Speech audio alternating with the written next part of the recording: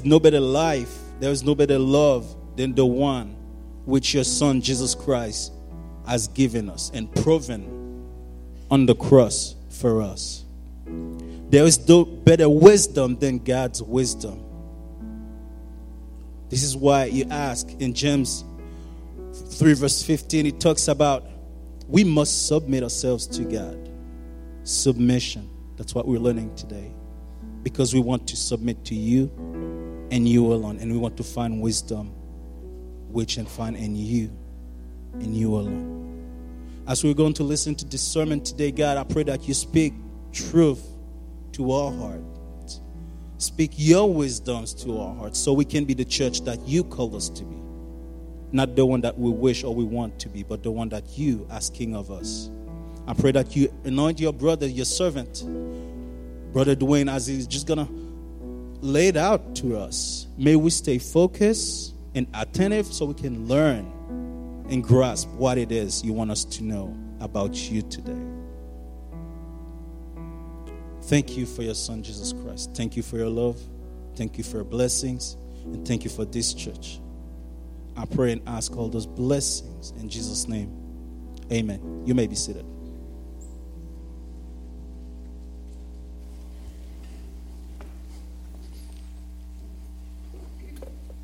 Well, good morning. Glad you're here this morning. If you have your Bible, you can turn to James chapter 3 this morning. James chapter 3. And we'll be looking at verses 13 through 18 of James chapter 3 and verses 1 through 3 of James chapter 4 this morning. So far, through the book of James, we've talked about a faith that works. We talked about the fact that James makes it very clear that our faith should result in obedience. That we should be a doer of the word and not just a hearer of the word. And last week we talked about the need to watch our tongues, because the words we use give a great indication of the condition of our heart. And this morning, as we continue through James, we're going to see what it means to have true wisdom, because being wise is not the same as being smart. Wisdom is not the same as having knowledge, because knowledge is simply the information storehouse of facts or memories or experiences that we can recall. But the Greek word for wisdom is sophos. And sophos is the ability to judge correctly and to follow the best course of action based on knowledge and understanding.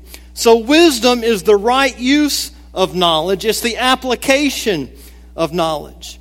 And I just want to share some examples of wisdom from the mouths of children. One child said, "Never trust a dog to watch your food." Another one said, "When your dad is mad at you and asks you, 'Do I look stupid?' don't answer him." He also said, "Never tell your mom her diet is not working." One child said, "When your mom is mad at your dad, don't let her brush your hair." One child said, "Stay away from prunes." I wonder how he figured that one out. And finally, a child said, "Never hold a dustbuster and a cat at the same time." So there's a lot of wisdom that we can gain from children. But we can also learn a lot of wisdom from Scripture, which should be the ultimate source of our wisdom. And one particular person that we can learn from in Scripture is King Solomon.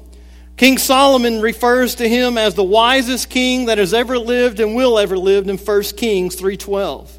Because Solomon was given the opportunity to ask for anything that he wanted by God. And he could have asked for many things. He could have asked for beauty. He could have asked for wealth. He could have asked for a stronger army. But above all those things, King Solomon chose wisdom.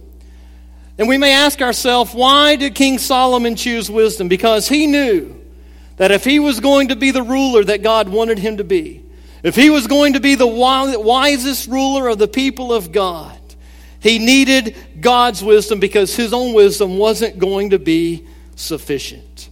So for him to be faithful, for him to be the king God wanted him to be, he needed the wisdom of God. And if we as believers are going to be found faithful, if we are going to be a doer of the word, if we're going to watch our tongues, if we're going to be who God wants us to be, We must live our lives with the wisdom of God, being able to discern what is true and what is right. And there are two types of wisdom that James refers to. He refers to earthly wisdom and godly wisdom. And let me be clear, these are not the same. Because earthly wisdom is wisdom of the world. Earthly wisdom ignores God and opposes God. But godly wisdom is true wisdom. Godly wisdom is the wisdom of the Word. And godly wisdom starts with the fear of God, and it is all about God. Proverbs 8:10 says this, the fear of the Lord is the beginning of wisdom. What the author is saying of Proverbs here is that the fear of the Lord is the beginning of wisdom, is a healthy fear. That means that we are in reverence of God, that we are in awe of God for who He is, and that we should be obedient to God out of our respect for God. And when we are in awe of God, and we are obedient to God, and we follow His wisdom, we will make the right choices, and we will protect ourselves from the consequences of our foolishness. But the only way we can make the right choices, the only way you and I can have a faith that works, is by following God's wisdom, true wisdom, and not the world's wisdom. And my purpose this morning is to describe for you true wisdom, and for you to evaluate your life and determine if the life you are living is based on the wisdom of God or the wisdom of the world. So let's read James 3, starting in verse 13 and going through chapter 4, verse 3. It says this, James writes, "Who is wise and understanding among you? He should show his works by good conduct with wisdom's gentleness. But if you have bitter envy and selfish ambition in your heart, don't brag and lie in defiance of the truth. Such wisdom does not come down from above, but is earthly, sensual, demonic. For where envy and selfish ambition exist, there is disorder and every kind of evil. But the wisdom from above is first pure, then peace-loving, gentle, compliant, full of mercy and good fruits, without favoritism and hypocrisy. And the fruit of righteousness is sown in peace by those who make peace. What is the source of wars and the fights among you? Don't they come from the cravings that are at war within you? You desire and do not have. You murder and covet and cannot obtain. You fight and war. You do not have because you do not ask. You ask and don't receive because you ask wrongly, so that you may spend it on your desires for pleasure." So from this passage, I want to share with you three things this morning that true wisdom is.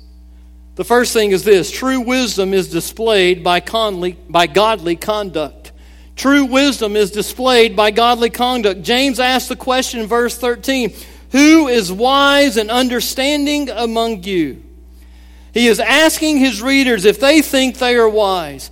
He's asking them if they think they have great insight into spiritual matters to come forward and make it known so that the legitimacy of their claim can be verified. He is making it clear it is one thing to say we are wise, but it's another thing to show it. Believe it or not, I have done some foolish things in my life. I know that's hard for many of you to believe.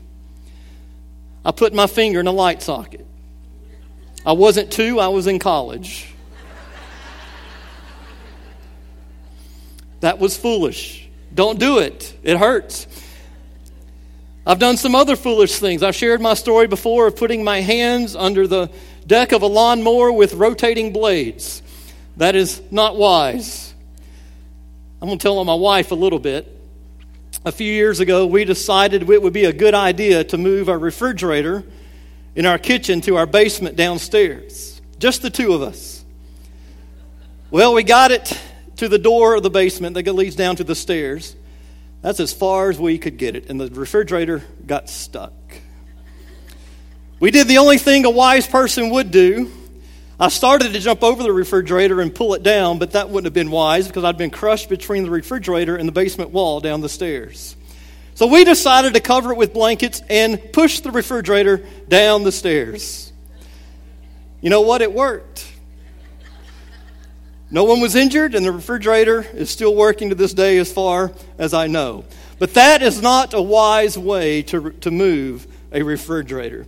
And I could share some other foolish things that I've done, but based on these actions, If someone was to examine my life, no matter how wise I said I was, they would say I was foolish, and I would have no grounds to argue. Why? Because my conduct did not prove I was wise. My conduct proved otherwise. You see, it's the same in our lives as a believer. We just can't say we're wise. We have to prove it. And how do we show that we have God's wisdom? James gives us the answer in verse 13. He says, by our good life, or by our conduct, including our words. And notice, this section on wisdom is right after his section on the need to tame our tongue. And what James wants to make very clear is that we show God's wisdom by living a life of obedience. We show God's wisdom by being a doer of His word. We show God's wisdom by living out our faith. James says, let him show by his conduct that he has wisdom. And that should sound very familiar as in James chapter 2, verses 14 to 26. James talked about how we are to show our faith by our works, and if our works doesn't prove that we have faith, we don't have faith. So just as it is impossible to show that we have faith without works, it is impossible to show that we have godly wisdom without godly conduct. In 1 Peter 2:12, Peter wrote, live such good lives among the pagans that though they accuse you of doing wrong, they may see your good deeds and glorify God on the day He visits us. For a follower of Christ, if you have good wisdom, you will demonstrate godly conduct. You see, we can say that we have all the knowledge of God's word that we want. We can memorize as many scriptures as we want. But if we don't apply what we know, if we don't apply what we've learned, if we don't apply what we've been taught, then we lacked wisdom. Because it's not about what we know, it's about what we do with what we know. It is acts of obedience that make up the good conduct of one who is wise. But there's another caveat to godly wisdom that James mentions in these first few verses, because it's just not about doing good works. It's just not about doing the right thing, but it's also doing good works and the right thing the right way. He says we're to do it with gentleness and with humility, because we can do the right things the wrong way or for the wrong reason. You see, we can give, but maybe not cheerfully. We can serve, but maybe not willingly. We can forgive, but maybe begrudgingly. You see, we can always do the right thing, but it may not be the right way or for the right reason. And James says true wisdom produces conduct, and good conduct produces gentleness or humility or meekness. The word James uses there for gentleness, or some translations may say meekness, that's the same word for humility. Because oftentimes we correlate gentleness and humility with weakness. But biblically speaking, this is not the case at all. The Greek word for gentleness or meekness is pratetai. It refers to a submissive spirit opposed to arrogance and one who is not self-seeking. It refers to power under control. It means harness strength. It describes a horse that has been broken. And even though that horse has been broken, it still has the power it once had. You see, gentleness is not weakness, but rather it refers to exercising God's strength in our lives by living our lives under His control. And to be gentle, to be meek means we need to think of others first. It means we need to be patient with others. We need to practice self-control. We need to be confident in who we are in Christ. And we don't need to intimidate others or bully others to make ourselves feel better or make ourselves feel strong. You see, the person who demonstrates gentleness is not a doormat for the desires of others, but controls and overpowers the natural human tendency to be arrogant and self-assertive. And the greatest example of gentleness is Jesus Christ Himself. Jesus was meek. Jesus was gentle. Jesus demonstrated power under control. 1 Peter 2:20-23. Peter writes, for what credit is there if you endure when you sin and are beaten? But when you do good and suffer, if you endure, it brings favor with God. For you are called to this, because Christ also suffered for you, leaving you an example, so that you should follow in his steps. He did not commit sin. No deceit was found in his mouth. When reviled, he did not revile in return. When suffering, he did not threaten, but committed himself to the one who judges justly. You see, even on the cross, Jesus demonstrated gentleness. Jesus demonstrated power under control. And like Jesus, we can be strong and gentle or humble at the same time. And true wisdom, godly wisdom, is just not what we know, it's how we live. Someone said wisdom is not tested by schools. Wisdom cannot be passed from one having it to another not having it. Wisdom is of the soul, is not susceptible to proof. It is its own proof. You see, wisdom that is from God and honors God is the quality that every believer should desire to have, and it's the proof of God's wisdom in our lives.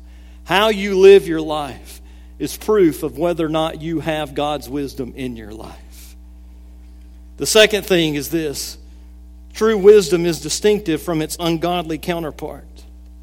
You see, counterparts are supposed to be equal. And God intended for earthly wisdom and godly wisdom to be equal. However, because sin entered the world in Genesis chapter 3, earthly wisdom became godless. And James describes for us in verse 14 what earthly wisdom looks like. He said it's bitter envy, it's selfish ambition. And he says if a person claims to be wise but has bitter envy and selfish ambition in their heart, that person is living a lie. They're claiming to be wise but conducting themselves in a way that denies that claim. And bitter envy actually means zealous jealousy. It describes a determined desire to promote one's opinion at the exclusion of the opinion of others. It's describing one who thinks they're always right.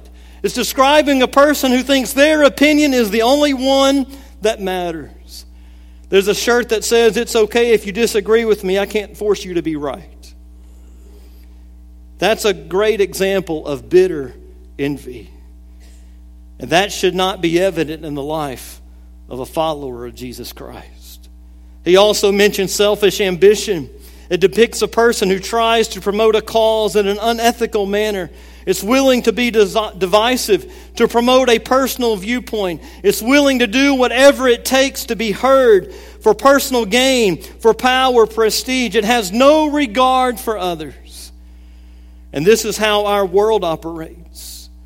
If you look at our systems of the world, this is how they operate.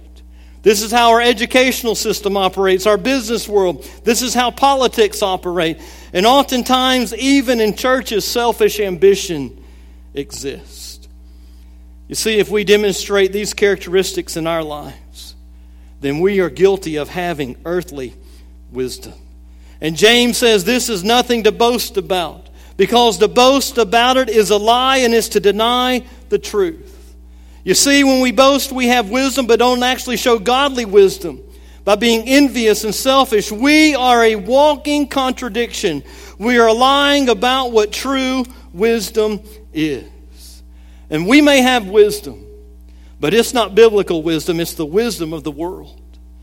And in verse 15, James gives us 3 descriptions of worldly wisdom. He says it's earthly, meaning giving the action it produces, it does not come from God. It's not of God. He says it's sensual. That's the Greek word psychikos. That means natural, of the flesh. It's the kind of wisdom we have by default. It's the result of our fallen nature. And it means that one is demonstrating earthly wisdom. They are living out of their sin nature and they're not living out of their spiritual nature. You see, sensual also means based on feelings. And we need to remember that feelings are not always right. Following our feelings instead of our faith will get us in a whole lot of trouble if we're not careful. He also described it as demonic, meaning that Satan is the source of worldly wisdom. And we wonder why our world and our nation and our communities and our families, our schools are in the condition they're in, why they're broken and they're in a mess, because we've chosen to follow the world's wisdom over God's wisdom. Examples of worldly wisdom versus godly wisdom are this. Just a few examples. Worldly wisdom says there is no God. Godless evolution is how life came to be. Godly wisdom says there's only one God, and He created the world. Earthly wisdom says there is no absolute truth, that truth is relative. That in and of itself is a contradiction. Godly wisdom says there is absolute truth, and absolute truth is God's Word and Jesus Christ Himself. Earthly wisdom says there is more than two genders. There is no male or female gender anymore, and you get to determine the gender you are. Godly wisdom is this: God created only two genders, male and female, and who He created you to be is who He wants you to be. Earthly wisdom says abortion is okay. Godly wisdom says God is the only one who can give life and take life. Earthly wisdom says for marriage, anything goes. Man and man, woman and woman, man and computer, man and dog, it doesn't matter. Whoever you love and want to commit your life to, that's what marriage is. God says marriage is between a man and a woman, and we have no right to change it. Earthly wisdom says get revenge. Godly wisdom says turn the other cheek. Earthly wisdom says destroy and hate your enemies. Godly wisdom says love and pray for your enemies. This might not be popular this morning, but how many of you are praying for Putin to have a change of heart and for God to change his heart? See, this whole issue is a heart issue. There won't be peace until hearts are changed. And that only goes for godly wisdom. Earthly wisdom says build your life on the world and do what you want. Godly wisdom says build your life on Christ and do what He wants. Earthly wisdom says hold a grudge. Godly wisdom says forgive. Earthly wisdom says worry. Godly wisdom says trust. You know where most of these came from? The Sermon on the Mount, Matthew chapters 5 through 7. If you want to know godly wisdom, read what Jesus preached and taught in Matthew 5 through 7. It's full of wisdom. And as you go throughout Scripture, you can see godly people perform or live out earthly wisdom. Think of Adam and Eve. They had everything perfect, but they chose earthly wisdom over godly wisdom. They chose to eat the forbidden fruit. Why? Because Satan told them, you will be like God and you will know what is good and what is bad. And what did they do? They followed the wisdom of Satan instead of the wisdom of God. And because of one choice, everything changed for eternity. I think of Lot and Abraham. Abraham told Lot, choose where you want to pitch your tent, and I'll go the other way. Where did Lot choose to pitch his tent? He chose to pitch his tent towards Sodom. Why? Because the pasture land was great. It was lush. But what happened? He not just pitched his tent towards Sodom, he was drawn in to Sodom. And as a result of his choice, he lost everything except his two daughters, and even his wife was turned into a pillar of salt. You see, that was earthly wisdom. The Tower of Babel. The world got together and decided to construct this tower to heaven so they could reach God, so they could reach the heavens. And it was to be a symbol of power and self-sufficiency, and they were to make a name for themselves. But what happened? God altered their plans tremendously, changed their languages, and scattered them across the world. You see, they followed earthly wisdom. And that's just in the first few chapters of the book of Genesis, because the Bible is full of examples of people who ignored God and chose their own way. And none of these ended well. And if you choose your way instead of God's way, it's not going to end well for you either.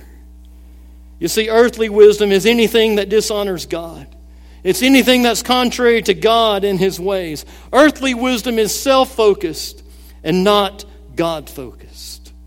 Proverbs 14:12 says, there is a way that seems right to a man, but its end is the way to death. You see, when we depart from God's ways, when we choose to ignore His wisdom, when we choose to pursue our own ways and do our own thing, it creates a mess and it doesn't end well, because this is exactly what sin will do. And this is exactly what happened to King Solomon. He did receive godly wisdom because he asked for it. But later in life, he turned away from following God's wisdom and he disobeyed God.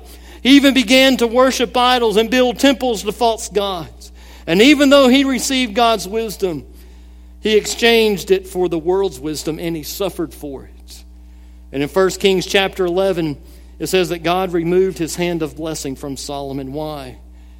Because he chose the world's way instead of God's way. Demonic wisdom, worldly wisdom will produce disorder and chaos and every evil practice, as the wisdom of the world is directly opposed to the wisdom of God.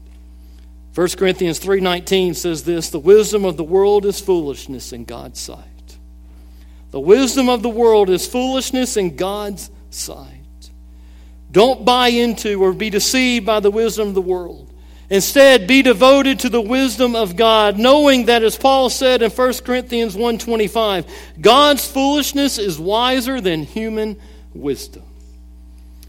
The third thing I want to share this morning is true wisdom is defined by godly characteristics. Verses 17 and 18.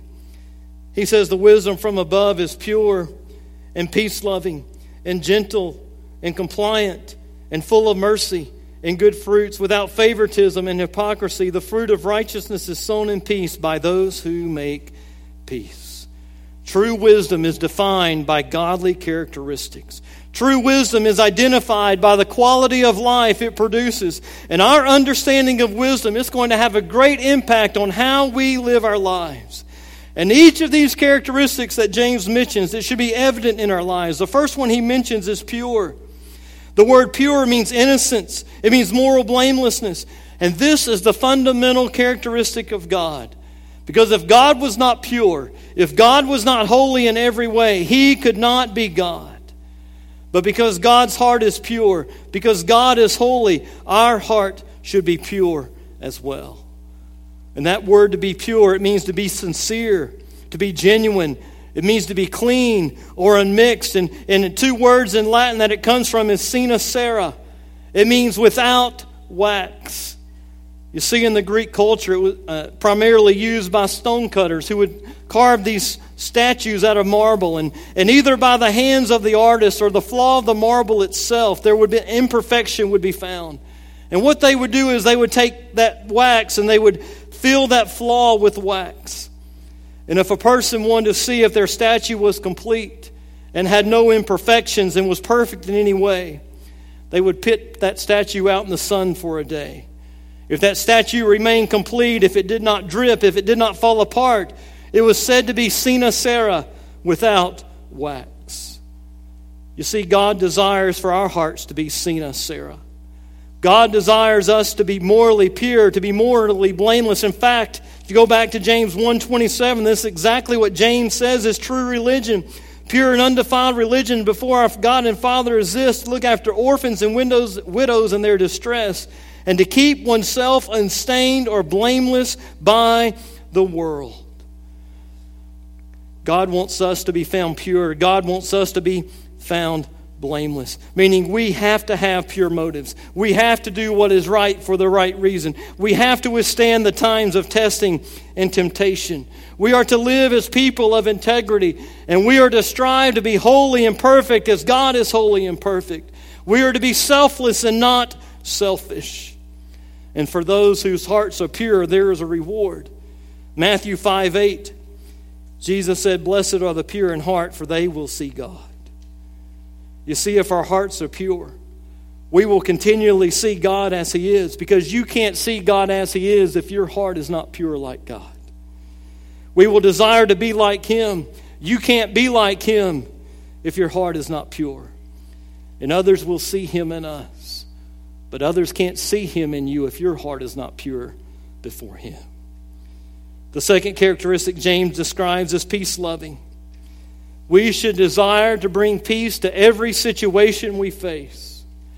because we have the ability to bring peace to a situation by the way that we act. Or we can choose to escalate the situation by the way that we act. We can either choose to diffuse it or ignite it. As some people have said, you can either choose to carry a bucket of water or a can of gasoline. And oftentimes, because of our own selfishness, because of our own words, because of our own actions, we escalate conflicts instead of trying to resolve them peacefully. Because we see who can get the last word in. We like to see who can be the loudest. We like to push people's buttons. And this does nothing but make things worse and shows that we lack the wisdom of God. And we need to remember that Jesus is the ultimate source of peace. In fact, Isaiah 9:6 calls him the Prince of Peace. And since Jesus is the source of peace through the Holy Spirit is living within us, and we are to imitate him, then we need to be a source of peace as well. We need to love peace instead of conflict, instead of drama. And Satan would love nothing more than for your life to be full of conflict. Satan would love for nothing more for your home to be in chaos. He would love for nothing more than for churches to be in chaos. He would love nothing more than for your relationships to be chaotic. And look what happened in James 4:1-3. A perfect situation of a Christian community who was supposed to be at peace but was not. James says, "What is the source of the wars and the fights among you? Don't they come from the cravings or at war within you? You desire and do not have. You murder and covet and cannot obtain. You fight and you war. You do not have because you do not ask. You ask and don't receive because you ask wrongly, so that you may spend it on your desires for pleasure." You see, to those whom James is writing, they're Christians. And James notices, he says, look, there's an absence of peace among you. He's saying your community is known for your quarrels and known for your arguments instead of Christ. And the struggles that are taking place, they're a result of jealousy. They're a result of envious desires to get what they do not have at the expense of others. And James is warning them, if they do not get these sinful, combative desires under control, then the danger of actual violence is real.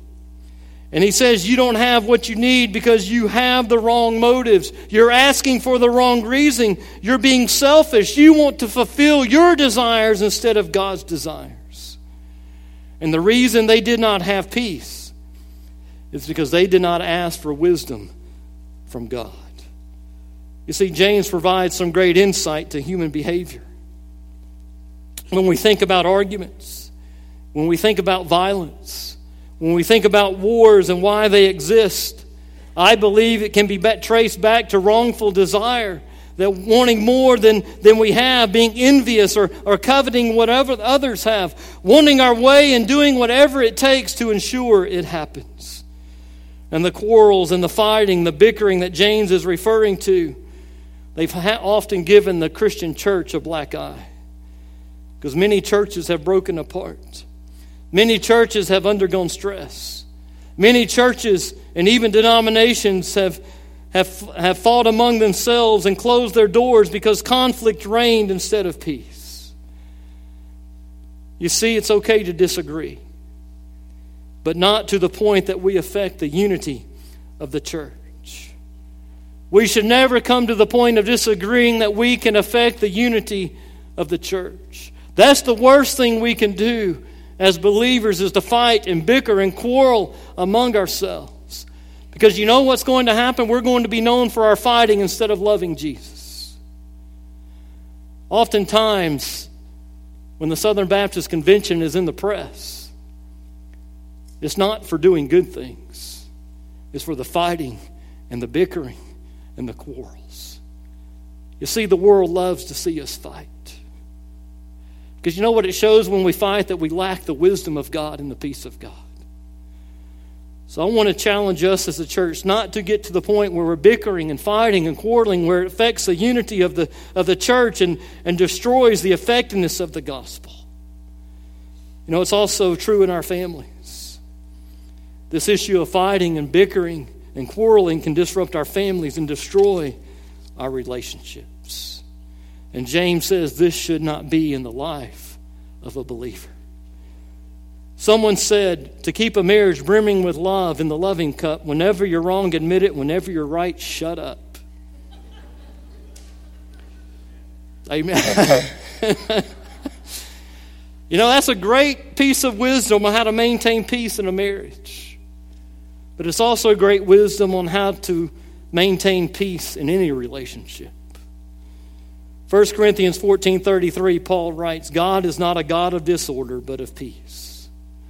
You see, the disorder that breaks out in our churches and our families happens because people are pursuing their own selfish desires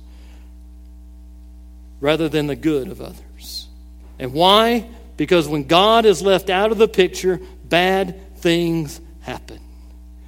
And if we truly are children of God, we will not seek division. We will not seek or enjoy conflict, but we will desire to restore order and stability and seek peace. And we will desire to live at peace with each other and with God. And in verse 18, James shows us what happens when we are peacemakers. He says the fruit of righteousness is sown by peace by those who make peace. The outcome of peacemaking is a harvest that is righteousness, meaning it's conduct that is pleasing to God. And this can only occur when our hearts are pure and can only grow and flourish in an atmosphere of peace. You can't sow a harvest of righteousness in an atmosphere of conflict. You can only just show godly conduct and display peace in an atmosphere that lacks conflict. Matthew 5:9 says this, Blessed are the peacemakers, for they will be called sons of God. If you want to display godly wisdom, if you want to be the person God wants you to be a peacemaker and not a troublemaker. The next characteristic James describes about godly wisdom, he says it needs to be gentle. That word gentle is the same word he used earlier up in verse 13 and 14. And again, God's wisdom, he means is gentle. It's considered, its willingness to yield to others. Gentle, again, does not mean that we are timid or weak. It means power under control. And it's a picture of a wild horse, as I said before, that's been broken and tamed by the master. The power's still there. It's just now under the control of the master. And to be gentle is not getting angry or defensive, even when provoked. It's being patient with others. It's taking into account the decisions that we make affects the lives of those around us. It's not forcing ourselves upon anyone. It's respecting the decisions of others. Instead of seeking revenge, it repays hurt with kindness. You see, to have the wisdom of God is to follow the example of Jesus by being gentle with others. And this can only come from a pure heart. And this will bring peace. Matthew 5:5, another beatitude. Jesus said, Blessed are the meek, for they will inherit the earth. When we are meek, when we are gentle, we will forever receive the blessings of God as we let Him control our life. James also says God's wisdom should be compliant. That word compliant means easily persuaded. It doesn't mean we're to be gullible. It doesn't mean we're to believe everything we hear. It was used of a man who willingly submitted to military discipline, accepting and complying with whatever was demanded of him. It's used of a person who faithfully observes legal and moral and biblical standards. A man explained how he and his wife learned to resolve their differences. This was his answer. He said, My wife and I have a perfect understanding. I don't try to run her life, and I don't try to run mine. That's a little overboard about being compliant and submissive, but the concept is there. The concept is this: we are not to tell God what to do, nor are we to run our own lives. We are to submit to Him. We are to comply with His will, with His purpose, and His plan for our lives. And in submitting to God, Ephesians 5:20, Paul said, we are to submit to one another. Meaning we are to be trusting of each other, that we are to be willing to yield to each other when truth is not compromised. Meaning we are willing to be taught. We are willing to listen to what others have to say without attacking them. Meaning we do not think that our way is the only way. To be submissive means a willingness to die to our own passions, to our own desires, and to live for God and not of ourselves, and to put the interest of others ahead of our own. But the only way that we can submit to each other is if each of us is submitted to God. And when we submit to God, our words and our actions will reflect the heart of God. Another characteristic, he said, of God's wisdom, it's full of mercy and good fruit. What James is saying is true wisdom produces godliness in us. And the word mercy, it means that we do not give what we are deserved. Mercy means it does not become blind to an offense, but has the ability to see through it. It's the idea of displaying the love of Christ. And I think the greatest example of mercy, or one of the greatest examples of mercy in Scripture, is the story of the Great Samaritan. I don't have time to read it, but if you go back to Luke chapter 10 and verses 30 to 37, there was a man who was on the way from Jerusalem to Jericho. And he was robbed and beaten and thrown to the side of the road. And then a Levi and a priest came by and said they didn't have time and ignored the man, even walked on the other side of the road. But a Samaritan who the Jews despised came by. And he gave attention to the man. He had compassion for the man. He took care of the man, even took him to an inn to be taken care of for the night and said, I'll cover all his expenses. You see, that good Samaritan, he showed mercy. He showed compassion. And when we display mercy in our lives, it produces fruit. When we display mercy, it shows that we have love for others. It shows that we have compassion. And compassion is love in action. And Jesus says that we are to be known by our love and our compassion for others. That we should be willing to treat others as God treats us. That we should love others unconditionally and sacrificially and forgive those who have wronged us and help others in any way that we can. You know what mercy and good fruit is? It's simply being Jesus to others. Being Jesus to others. And when we are Jesus to others, we display the wisdom of God. The last thing that James says about God's wisdom is it should be without hypocrisy and favoritism. Hypocrisy comes from the Greek word hypocrites. And it was used to describe actors in a play because ancient actors, they would carry different masks in their hands as they acted. And the masks were attached to sticks and could be held before the face as needed. And a smiling face would suggest humor, and a frowning mask would suggest sadness, and etc. And these actors were called the hypokritos, meaning one who wears a mask. There was a man that sat through a church service, and on the way home, he complained about the sermon. He complained about the traffic. He complained about how hot it was. He complained about the lateness of the meal. There was nothing that he didn't complain about. But his son was observing how he acted after church, and as they were about to eat, the dad prayed for the meal. And just as they were about to pass the food, the son said, "Daddy, did God hear you when we left church and you started complaining about the sermon and the heat and the traffic?" The dad, not thinking much of it, said, "Well, yes, son, of course God heard me." The son said, "Well, Daddy, did God hear you when you just prayed for the food right now?" The dad said, "Well, yes, son, he heard me." The son replied, "So, Daddy, which one did God believe?" Which one did God believe? You see, that little story showcases a problem that far too many believers have. Too often, what many Christians claim to be and what they show they are not the same. And that's where the word hypocrites comes from. Just like the actors who change masks depending on the situation. And one who is a hypocrite, one who says they're one thing but act another, James says in James 1:8, is double-minded. Meaning they're trying to serve two masters. They want the world and they want God at the same time. And this is exactly the problem that Jesus had with the Pharisees. Matthew 23:27-28. Jesus says to the Pharisees, "Woe to you, teachers of the law and Pharisees, you hypocrites! You are like whitewashed tombs, which look beautiful on the outside, but on the inside are full of bones of the dead and everything of clean. In the same way, on the outside, you appear to people as righteous, but on the inside, you are full of hypocrisy and wickedness. You see, we need to be sincere about our faith. We need to be all in our relationship with God. And if we say we are a Christian, we need to act like a Christian.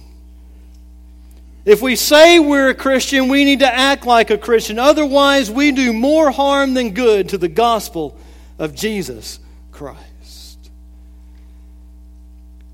James says we also need to be impartial.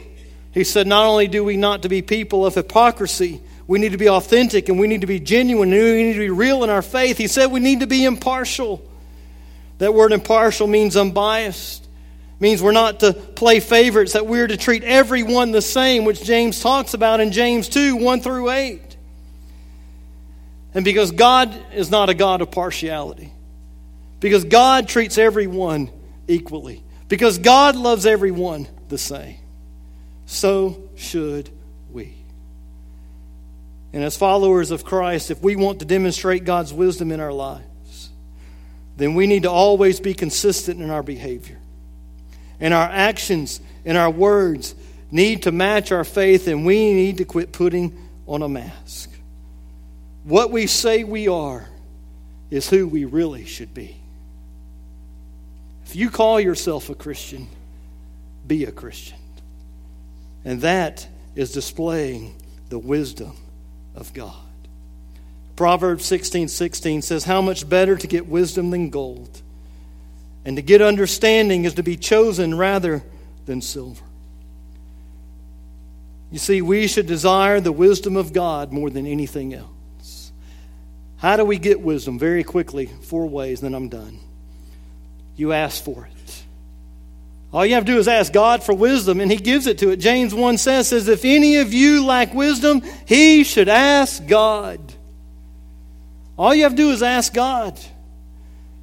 Matthew 7:7 says, ask and it will be given to you. Seek and you shall find. Knock and the door will be opened.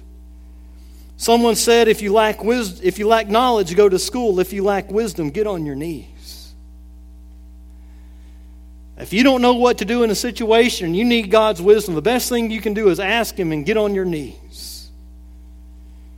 Another way we find wisdom is by being in God's Word. You can't have the wisdom of God if you don't know the Word of God. Psalm 119, 105, it says, thy word is a lamp unto my feet and a light unto my path.